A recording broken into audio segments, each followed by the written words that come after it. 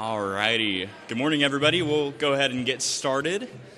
Just want to welcome you to West Erwin Church of Christ. Thank you so much for joining us this morning. If you're visiting, we appreciate you checking us out, and we're so thankful that you're here. And for everybody joining us online, thank you. Thank you for joining us. This is attendance cards time. I don't have one with me, I don't think. Usually I've got one in my Bible, but not this morning. Go ahead and fill out your attendance card, and we'll send the young guys around here in a little bit to pick them up. So Friday night we had a wonderful Teachers Appreciation Banquet. I just want to thank Donnie Cook so much for putting that together, and all the wonderful ladies who helped out with cooking back in the kitchen. That was a fantastic dinner. I ate way too much, and it was a good time. We had a comedy show that was laced with some biblical truths. For instance, I learned something I had never really given a ton of thought to before, which is, that whole story about Peter whenever he chops off a guy's ear. That was not him just missing real bad, but, whenever you're dodging, and then I learned that. So kind of good to know for the future. Upcoming schedule. Also, before I get that, there was an earring that was found over in the office complex building. It is a really cool earring. If you check your ears right now, if you're missing one, come and I'll hold on to this. Come and see me after service, and I'll get this back to you. But you have to describe it to me. Upcoming schedule, we have Caring Kitchen tomorrow. So I believe it was scheduled for next week, but it's actually been flipped. And so please show up if you're part of the Caring Kitchen crew. It's going to be tomorrow evening, so show up tomorrow. Also, on Tuesday is going to be Ladies Bunko Night, but y'all already know about that. Next Sunday, the 7th, we're going to have an all-church movie night over in the Family Life Center. So that's next Sunday. That'll be starting at 5 o'clock, and that'll be a real good time, so we encourage you to come to that. Tonight, we'll have our normal just chapel and singing classes at 5 p.m. as per usual.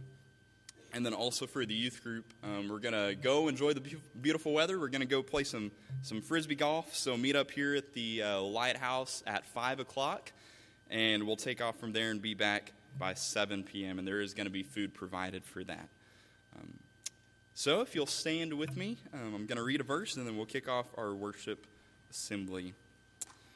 This is in Acts chapter 4, starting in verse 11.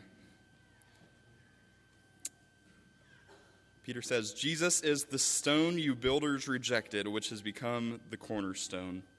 Salvation is found in no one else, for there is no other name under heaven given to mankind by which we must be saved."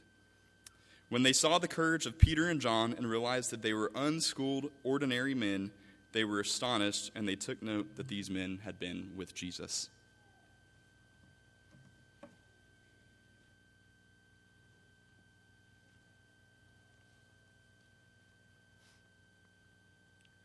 I will worship with all my heart. I will praise you with all my strength. I will seek you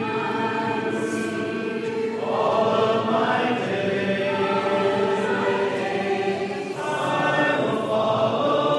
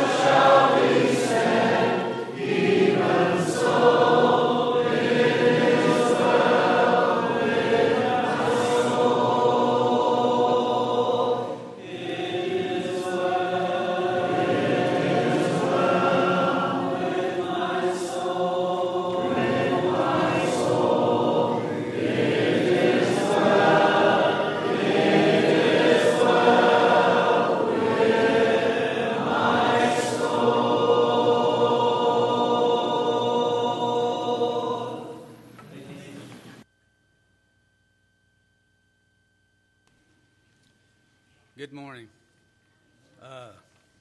Just so you know, when it comes to announcements, you get what you pay for, and you don't pay me anything. So I'm going to do the best I can do.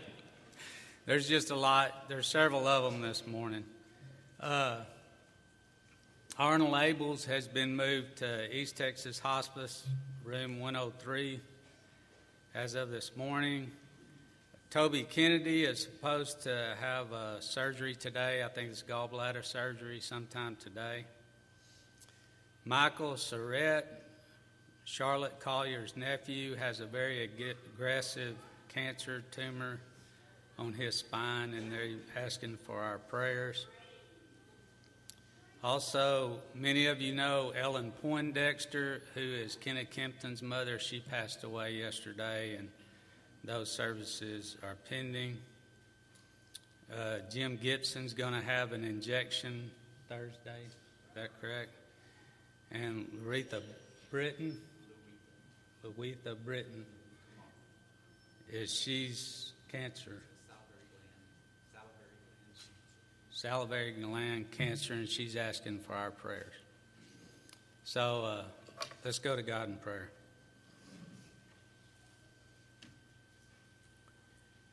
Holy Father, today we come together to recognize you as our Creator, as our Comforter, and as our Savior. We give honor and praise to you because of your great love for us. We thank you for Jesus, for the life he lived, and for the life that he gave as a sacrifice for our sins. We thank you for this church, for each family represented here. Father, many here are undergoing difficult times and health problems. We want to pray for Arnold Abels and the entire Abels family, for Toby Kennedy, and that his surgery will be successful, for Michael Surratt, and that there will be a solution for his cancer problem. Father, we pray for Jim Gibson with the injection he has coming up, and Louisa Britton and her cancer treatment. Father, we pray for Diane Weathers' mother, Charlene Hubbard, as she undergoes cancer treatment. And we pray for the family of Elaine Poindexter. Father, we pray that you'd give them specifically what each individual and family needs, so that they will be at peace, feel your comfort, and be healed. Father, we confess to you that we are selfish and sinful. We do things that we should not do. We don't do things that we should do. Help us, Father, to do our best to have living our lives as Christ lived his. Help us to look to him as our example of how we should respond to circumstances that arise in our own lives. We pray that as we worship today, that your words will press into our hearts and our minds, strengthening our faith, healing our spirit, and creating a positive attitude within each of us so that we can be encouraging to those around us. Give us the ability to recognize the temptations that Satan puts before us and strengthen us to resist them. Give us the wisdom we need to realize that we as individuals never have all the answers, but that you, as our God and Savior, have all the answers we need if we'll just listen to you. In Jesus' name we pray. Amen.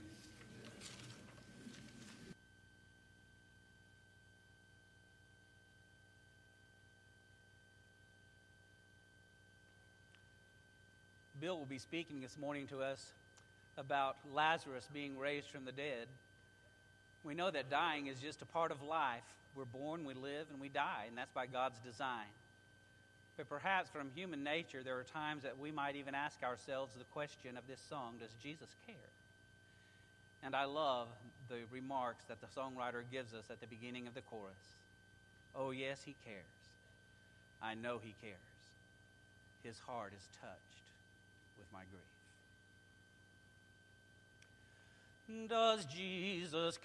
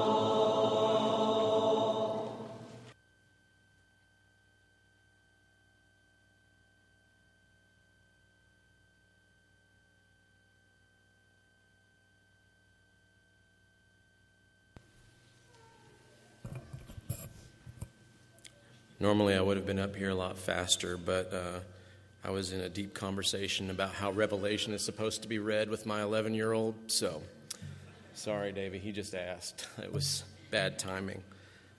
I am the younger, less vascular version of Sean Stamps. If you don't know vascular, just veiny. Sean's a very muscular guy. I don't have all that, but Sean wasn't able to be here this morning, so... A couple of weeks ago, we were talking about communion and the meal that we're about to take this representation of, and I used a phrase talking about markers in our life, specific events. And since then, there has been another one take place in my life and in the lives of my children. August 16th, 2022 is a day that will always live in my memory till my memory doesn't work anymore. Some of you were with me on that day, around probably 10:30 at that night, because that was the night that my house caught fire. And it's just as clear. It's like it happened yesterday. I was sitting in my living room, and my dog was sitting on the floor with me, and he started kind of going bonkers. I didn't know why, and he went to the back door, and he doesn't ever do that. And so I went to the back door with him and looked, and flames had gone up through the eaves of my house, in the back of the garage, and were already spreading through the attic. So I panicked, as a normal person would, got my dog. The boys were not home at the moment, and have a cat as well. Picked her up, and that's when smoke started filling the room. And so I was looking for, there's two things. When I sold insurance, I always told people, keep a hard drive with all the things you never want to lose within close grabbing distance of the exit of your home. Thankfully, I practiced what I preached, and I have that hard drive, and it's all the pictures of my children that are digital, which is most of them, given how old my kids are. Tax documents, other important things like that. And so I have it sitting on a sofa table, just out. So I grabbed my laptop, and about that time the smoke detectors went off. All in unison at the same time and piercingly loud. And so I was holding my cat in one arm and my dog just by the husk of his neck over here. When I did that, the cat freaked out, gripped me, and took off. And I didn't see her again. She was gone. About 30 minutes later, the firefighters found her unresponsive under a bed because at that point the smoke was 100% floor to ceiling. I couldn't see. I was choking. I was calling for her, but there's no way she was coming. So I left. When they found her, they performed cat CPR on her. There are pictures on my Facebook page, on Brownsboro Fire Department's Facebook page. They put a seal over her mouth. A veterinarian here in Tyler was able to revive her. So she's still with us, but I'm pretty sure she used 8.5 of her 9 on that one. I share all that to say it's significant because this week we moved back in. It's not the house that I care about. It's God's providence through all of that. Every need that I had was met. Different men from this church showed up that night to sit on a tailgate with me and just slack jaw because there's nothing any of us could do. Afterwards, different people took different things that needed to come out of the house that night. I had a lot of wild games, some deer and elk. It's been at the Monaghan's house for the last 8.5 months, so I'm not sure how much is left. There have been a lot of threats made about getting it eaten, so I'm sure. And Kelly also helped with some other things in the home. But I could point to that moment and the time since and give you a testimony of different ways where I didn't see how God's hand could or would be present, and yet it has been so consistently throughout all of that. Certain events cause us to look back, and certain events cause us to look forward. And moving back in to that home that doesn't exactly resemble the one that was there before causes me to look forward. This is just one of those moments. 1 Corinthians chapter 11, verse 26, Paul says, "For as often as you eat this bread and drink this cup, you proclaim the Lord's death until he comes again." When we participate in this meal, we look back. We look back at the cross, reminded of the sin that was committed that made that gift necessary. As we remember the cross, we have to face in this moment our own unworthiness and our need for what these emblems represent, our need for this sacrifice that had to be given for us. We have to acknowledge our imperfection, which is why we participate in this at all. And as we search our hearts and we take inventory of our lives, we confess our sins and our failures before God. And yet we know that because of that gift, those sins and failures are not held against us. Psalms reminds us that we are washed whiter than snow because a perfect gift was given on our behalf. So as we take the bread, we remember the body of Christ that lived a mortal life, that carried him so well throughout his time here on this earth, but that was given because it had to be for us. Would you pray with me? Heavenly Father God, we acknowledge our sin. We acknowledge our imperfection. And we are doing our best to come before you after having examined ourselves, knowing that we are unworthy. But so grateful that we have been invited to the table in spite of that. That there is a place for all of us because we are broken. Not because we are perfect, but because we have been made right. because we have been adopted into your family through Jesus Christ. We are thankful for that gift that had to be given on our behalf. We are thankful in spite of the fact that he did not have to choose that he did for each of us. So we thank you for that. It's in Jesus' name we pray. Amen.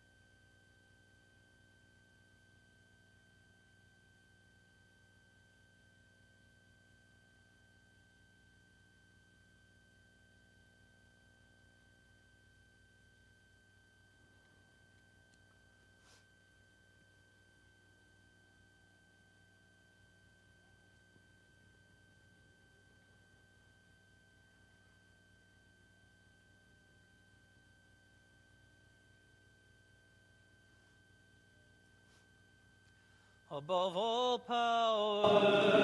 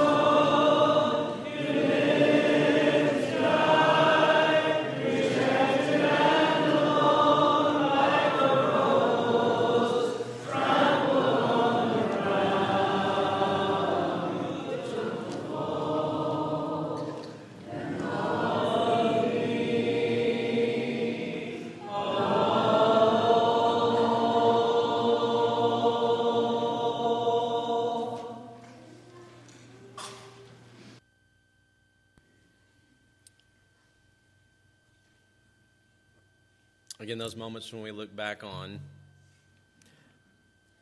that night, about 10 o'clock, I had pulled my truck out of the driveway so that the 5 fire trucks could get in, and was sitting on my tailgate. And they say when things like that happen, you can only either laugh or cry. Those are your 2 options. And I had done plenty of each. But when the fire started, I called 2 people.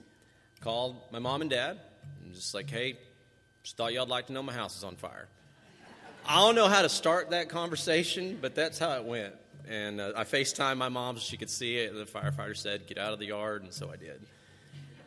And then the second phone call I made was to Wade Weathers. And I just chose Wade because Wade has been a part of the We Connected class for a long time, and I've built a good relationship with him. And same kind of conversation. Hey, Wade. Hey, Eric. I just thought I'd let you know my house is on fire. And, there's a few responses that you could make to that. One being, well, I don't know what you want me to do about it. Wade did not say that.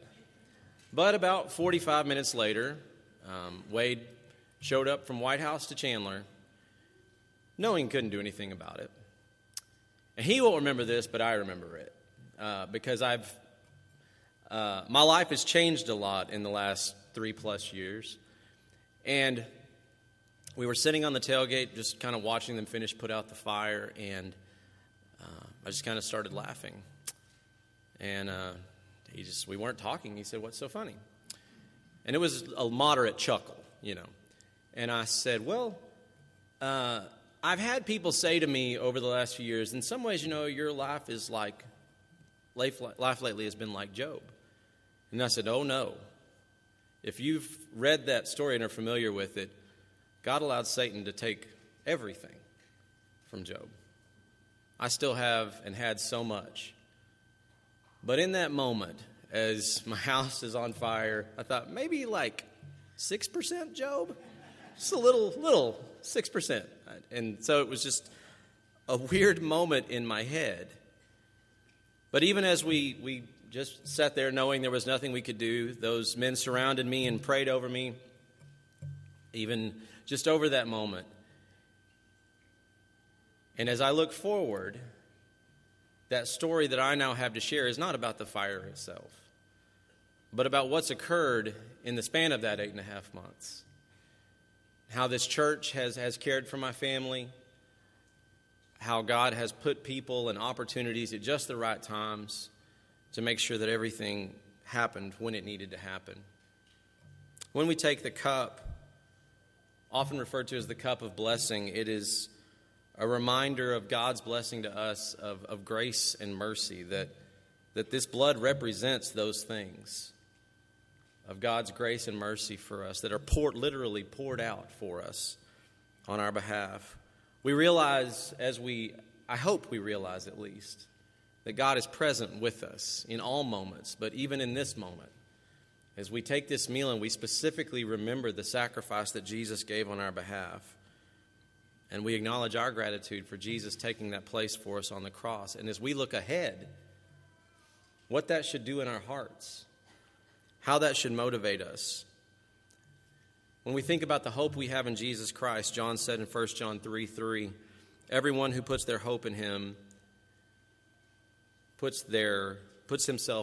purifies himself as he is pure, as Jesus is pure.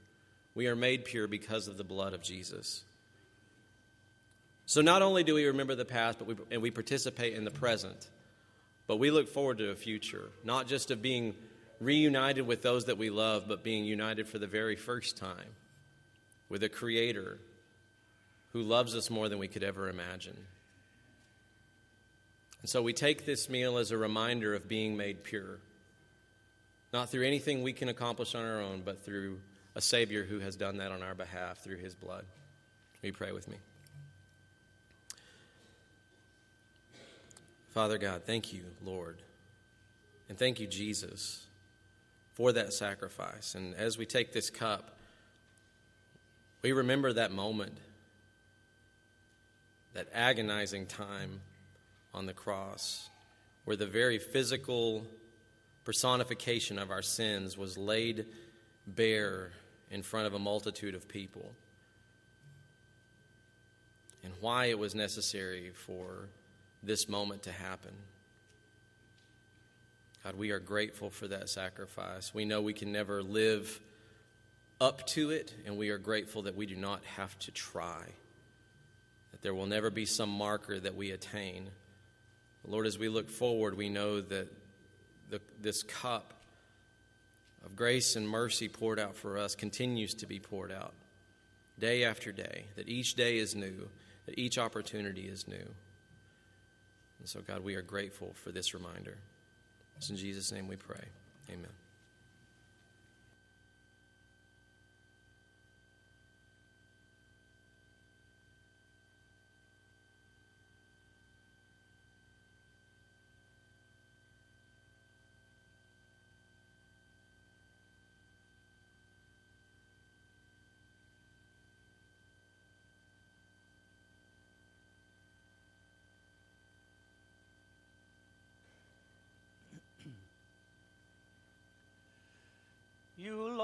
of creation and Lord of my life, Lord of land and the sea, you are Lord of heavens before there was time, and Lord of lords you will be. We bow down and we worship you, Lord, we bow down, and we worship you, Lord, we bow down, and we worship you, Lord, Lord of all lords you will be.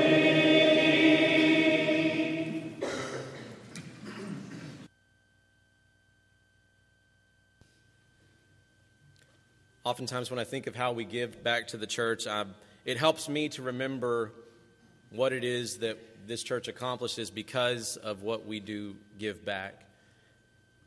One of the things that Tucker is doing with the youth group this summer is a first-time trip for this church. There is a long-standing ministry in Houston called Impact. Some of you are familiar with it. It has actually grown. There is now an Impact in Temple and a church much like Impact in Tulsa called Contact. And these are places where kids who come from unchurched homes, who have nowhere to go during the summer except to get in trouble, who oftentimes don't have two parents or even a parent at all during the day because that singular parent that's there is at work.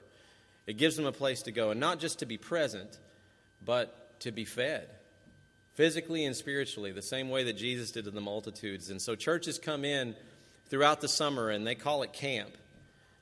But you spend time with these kids, you encourage them, you love them, you teach them, and you show them what it looks like to be the hands and feet of Jesus Christ. And opportunities like that are there for our kids. Oftentimes when we go on these kind of trips, we are changed more than the people who we go and feel like we are pouring into. It gives our heart a heart for others when we put ourselves in uncomfortable positions that we might not have been otherwise except for the cause of Christ. So when we give back to the church, we make opportunities like that possible. And thus we plant the seed for the future of the church in the generation that comes after us. When we give to so many of the ministries of the church. And so I encourage you to give with a joyful and open heart. Would you pray with me?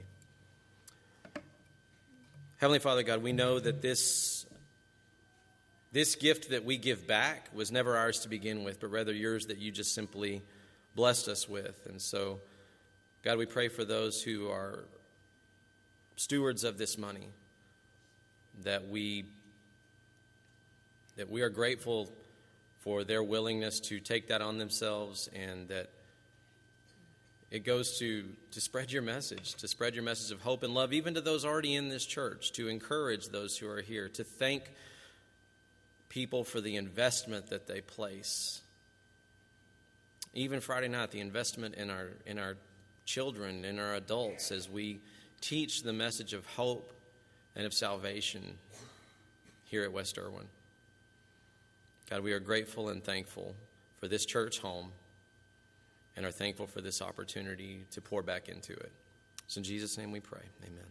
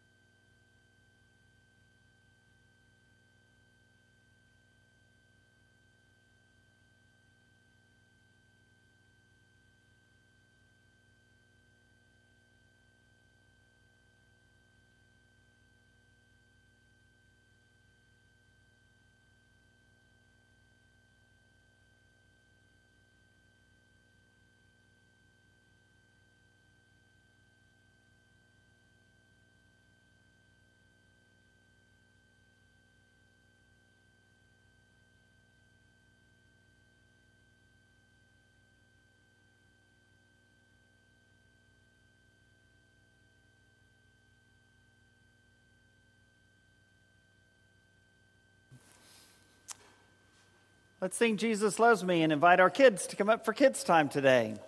Jesus loves me, this I know, for the Bible tells me so. Little ones to him belong. They are weak, but he is strong. Yes, Jesus loves me. Yes, Jesus loves me. Yes, Jesus loves me. The Bible tells me so. I have 2 questions for you this morning. How many of you, maybe more than 2, how many of you have ever been sad before? Okay, you've been sad before. What is something that made you sad? Do you remember? What, do you have one? You're going to think about it? Okay, getting disciplined by your parents. That is certainly a sad experience for you.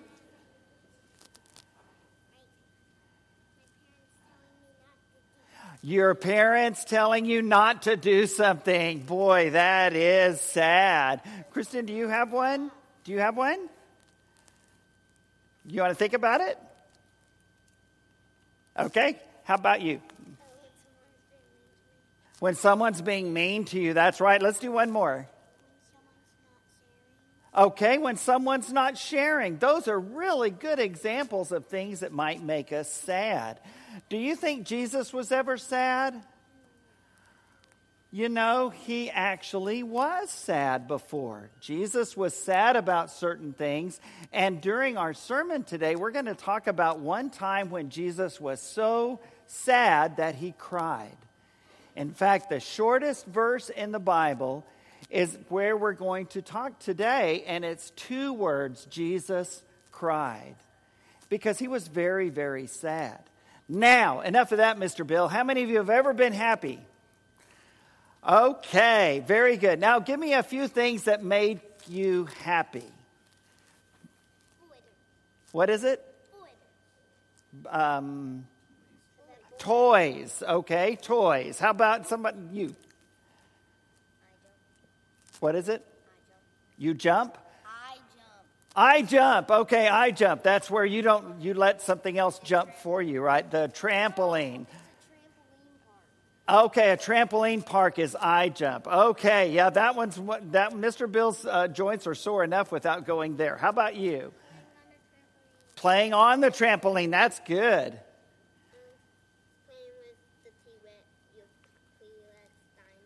Okay, playing with the T-Rex dinosaurs. That's a good one. Okay, is that your hamster, having your hamster nibble on you? I bet that makes you happy. Going to play at a playground, that's a good one. Okay, fun flips. As I said, front flips. Okay, front flips. That is fun. You know, those are especially fun when you're doing them off a diving board into the water. When you're playing with your friends, that's a good one. Let's do one more. Okay, playing with your baby brother on the trampoline. I bet that is fun. Well, you know, Jesus was sad because one of his friends died. And he was very sad about that. But you know what? Jesus brought him back to life. And that made Jesus very, very happy. And so sometimes in our lives, there are things that happen that make us sad. But you know what? Jesus was sad too. So sad that he cried. But Jesus was also very happy. And there are things in our lives that happen that make us happy. And you know what? Whenever we're sad about something, I want you to remember this. Jesus knows how you feel. Because he was very, very sad one day. In fact, so sad that he cried. And I bet that's not the only time that Jesus cried. But we know that he cried then. And yet, at the same time, from that same day came something that made Jesus very, very happy. And that's when he brought his friend back to life.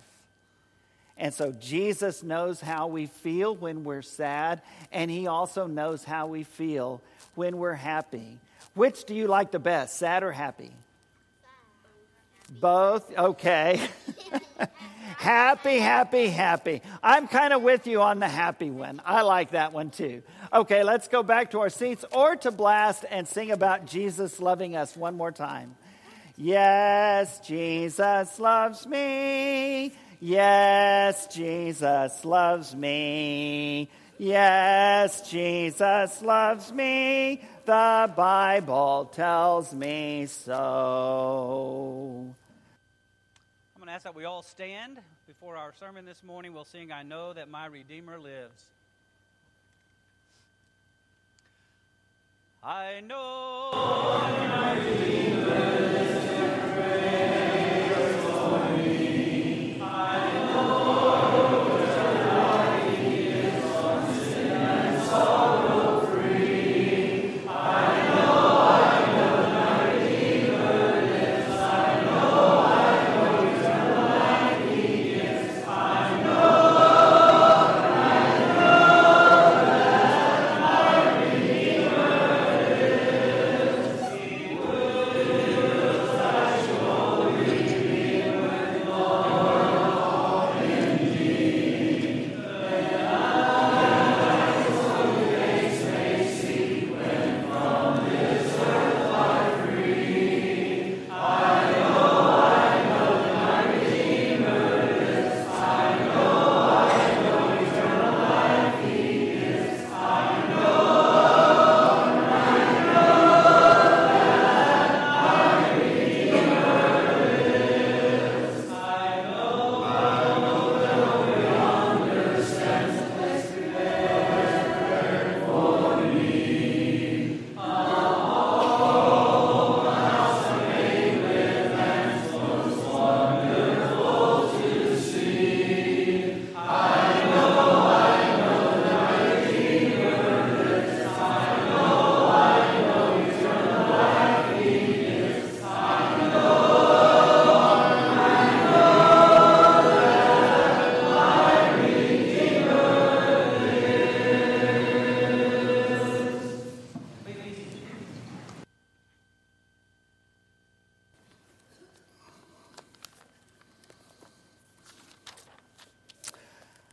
lives. Do you know that your Redeemer lives? I hope you can say yes to that, because we just sang about it. And that would be a little dishonest, I guess, if we didn't believe it and we sang about it. But the great stories that we've been looking at over these last few weeks remind us that not only does our Redeemer live, our Redeemer has the power and authority to allow others and enable others to live even though they had died. John 11 is one of the places that we turn to for that story. John 11 demonstrates the compassion and power of the Lord Jesus Christ. As we've been talking about resurrections over the last few weeks, talking about the resurrections that Jesus actually performed, and not counting himself that we alluded to in John chapter 10, the Good Shepherd has the authority to lay down his life and to raise it back up again. Not counting that one, there are 3 times in Scripture when Jesus actually raised someone from the dead. In Luke chapter 7 is the only place that we read about one of those incidents. And it was when Jesus saw a funeral procession, and it was a widow who had lost her only son. And he raised that young man from the dead and brought him back to life, brought him back to his mother. Another example was when Jesus was going along, and there was a synagogue ruler, a man by the name of Jairus, whose daughter was very ill, and he went to Jesus and said, "Please come with me and heal my daughter." And Jesus said, "Okay." And on the way, he healed another woman. On the way, he healed probably a lot of people and probably taught some people. But ultimately, they come and they meet the man on the way with Jesus, and they say, "Don't bother the teacher anymore. Your daughter has died." But Jesus tells him, "Don't worry, just believe." And they go on, and Jesus raises the daughter of that synagogue ruler from the dead. Well, there's another example of Jesus raising someone from the dead, and that example is in John chapter 11. And it displays in a great and powerful way the compassion, but also the power of our Lord Jesus Christ. You probably remember that story. Jesus was traveling and teaching with his disciples. It was towards the end of his ministry. He was going to be going. He'd been going towards Jerusalem, but he was still a ways off. And the last time he had been there, they tried to kill him. And so the disciples that were with him, they were a little nervous about this, but Jesus was going that direction. And then he gets word that one of his best friends is ill. And they go to Jesus and they send him that word, and it was a man by the name of Lazarus. And Lazarus had two sisters, and their names were Mary and Martha. And Jesus was close to this whole family, all three of them. In fact, we read a few other stories in the Gospels, in Matthew, Mark, Luke, and John, about Jesus and Mary and Martha. And so Jesus is going along, and then Jesus tells his disciples, our friend Lazarus is asleep.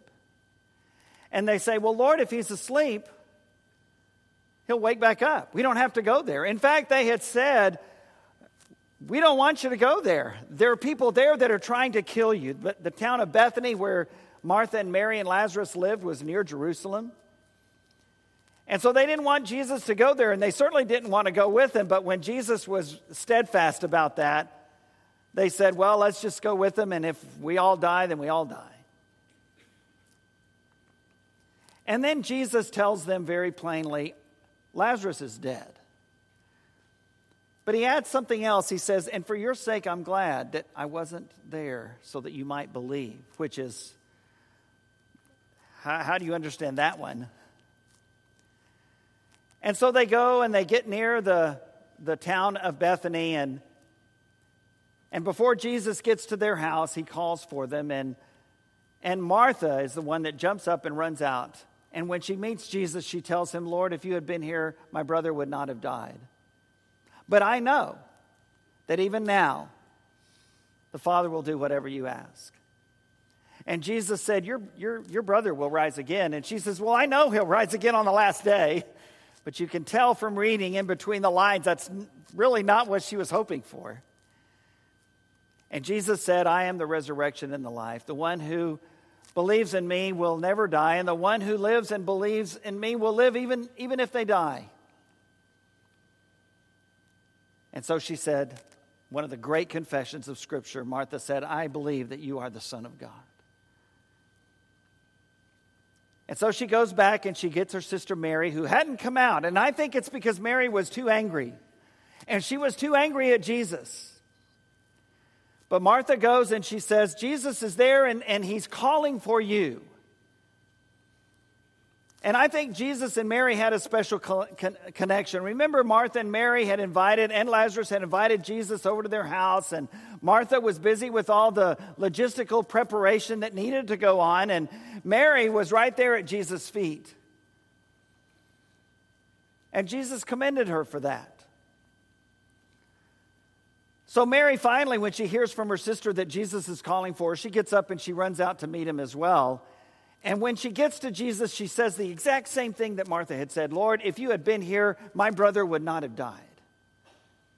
And I imagine that after Lazarus died, they had said that to each other. Oh, if only Jesus had been here, our brother would still be alive. And so Jesus says, where have you laid them? Where have you laid him? And they take him there. And it says that Jesus was so overwhelmed with sorrow and sadness and compassion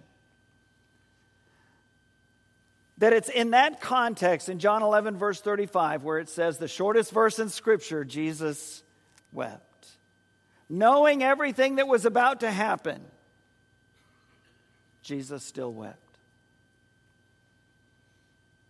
And so they take him to the tomb, and Jesus says, roll the stone away. And Martha, ever the practical, logical, left-brained one, Martha says, Lord, I don't think that's a good idea because it's been 4 days and I'm sure that it's very smelly. I love the King James Version translation of that, by the way. He stinketh. I wanted Jesus to say, yes, he doth, but roll the stone away anyway. And so they do. And Jesus cries out in a loud voice, Lazarus, come forth. Lazarus, come out. And I've heard it said before, and I've said it before, it's a good thing he said Lazarus, come out, or that could have been quite the parade that no one would have ever forgotten. But it was very specific. Lazarus, come out. And the dead man came out, very much alive, with his body still carrying some of the grave clothes. And Jesus said, let him loose and let him go.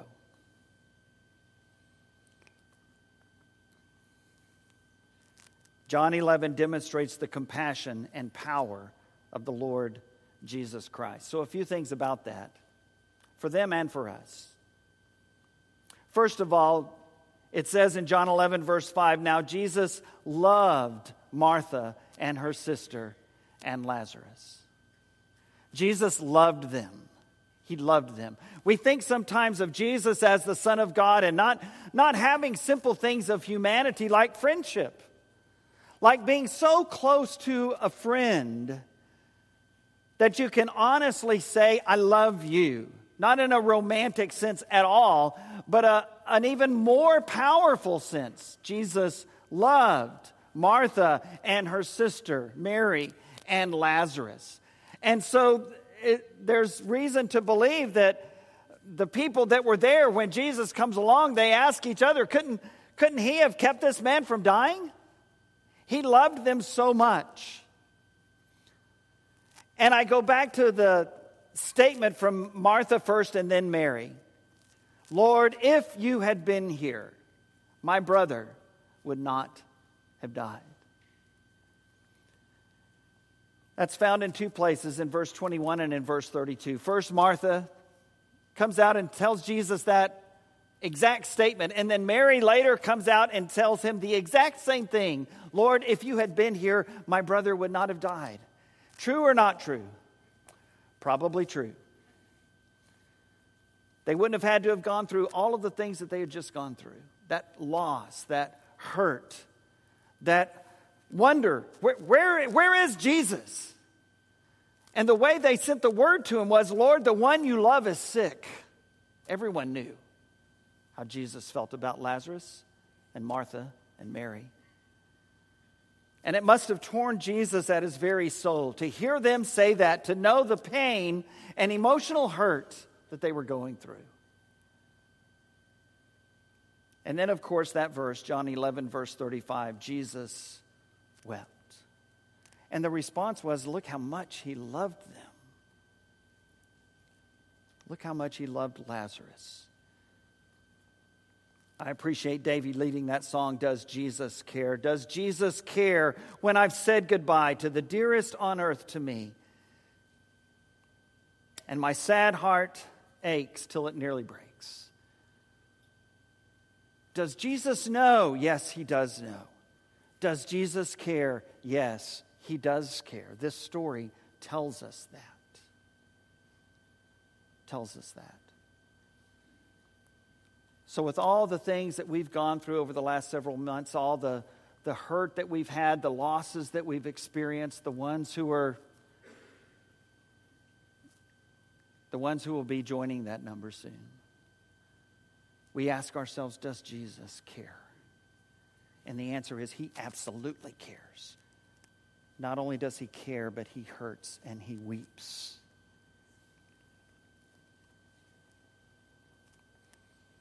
But then, one of the great I am statements is in this chapter. I am the resurrection and the life.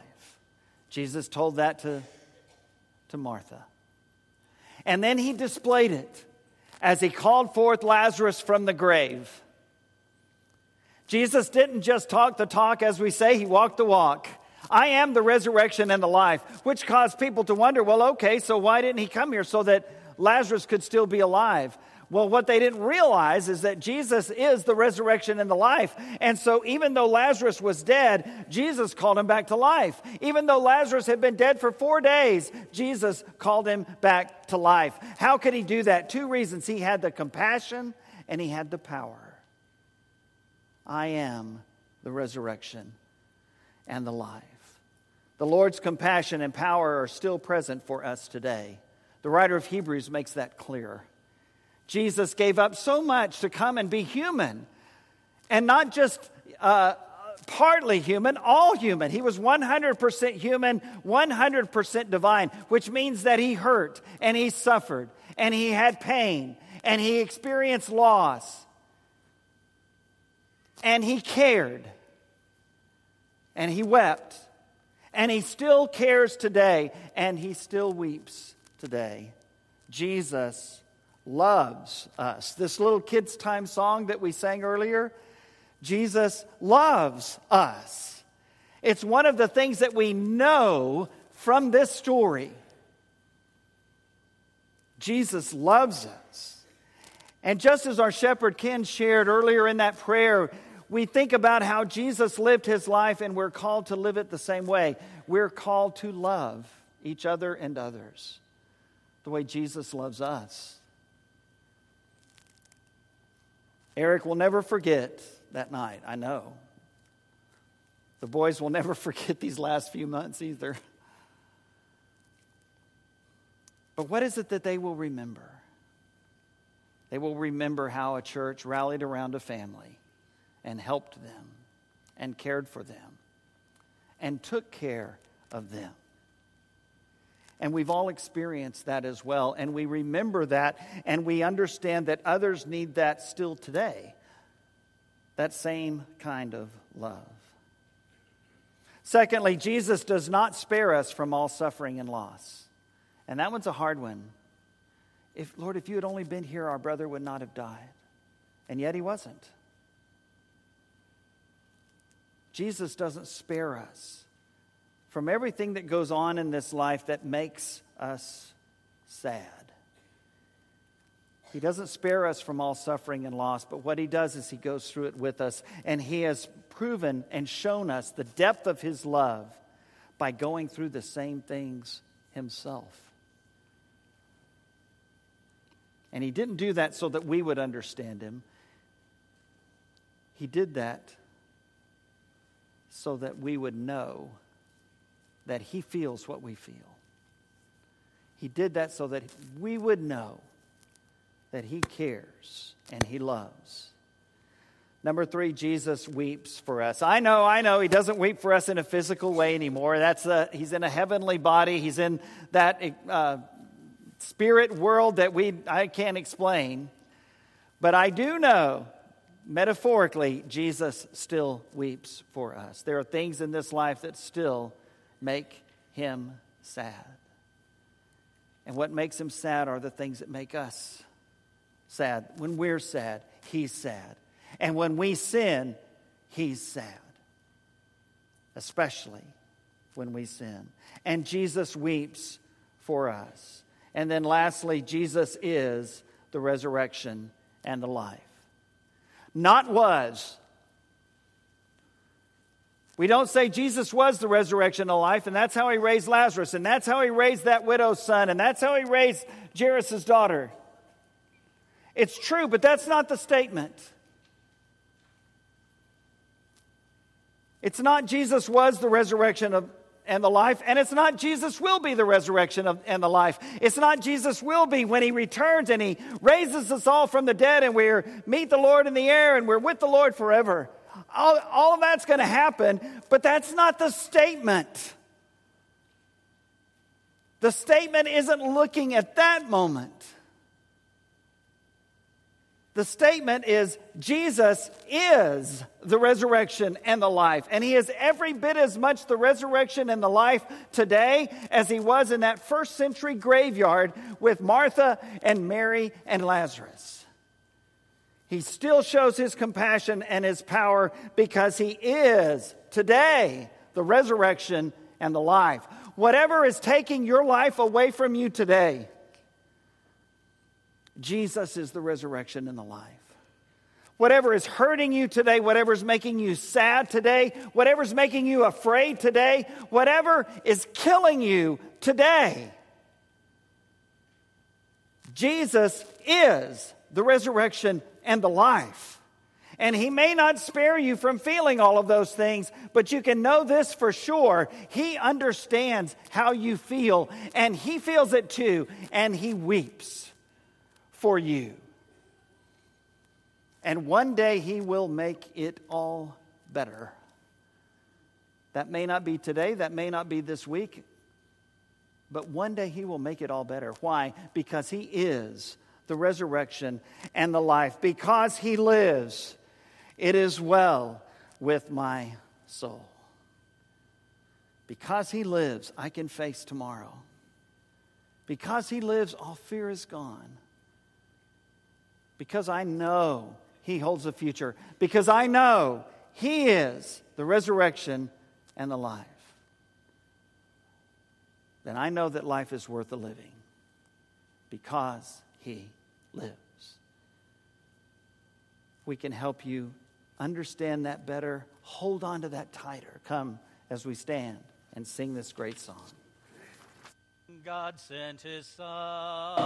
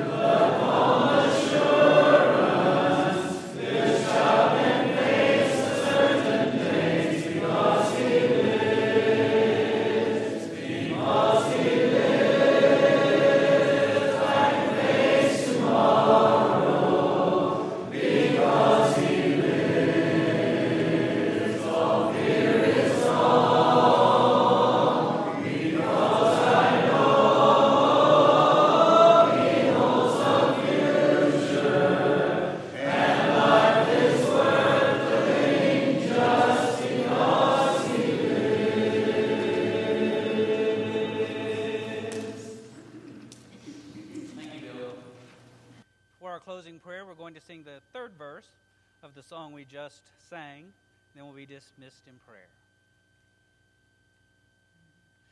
And then one day I'll cross the river, I'll find my side o'er the main, and then a step gives way to victory.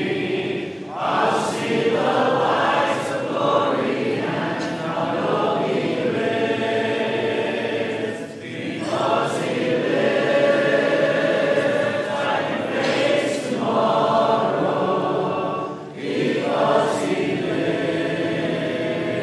All fear is gone because I know He holds the future, and life is worth the living just because He lives.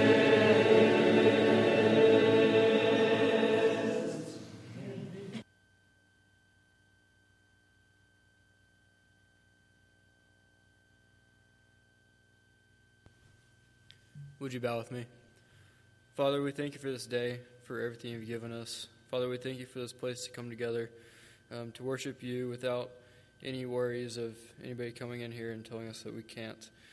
Father, I thank you for sending your Son down to earth to live a fully human life, fully tempted in every way that we are, fully human in every way that we are, but yet without sin. Father, I thank you so much for everything you've done in our lives. And I pray that as we go on throughout the week, back to school, back in our regular day jobs, that we do the best that we can to live a life that is holy and pleasing to you. Father, I pray that you forgive us where we fall short of your perfect will. It's in Jesus' name I pray. Amen.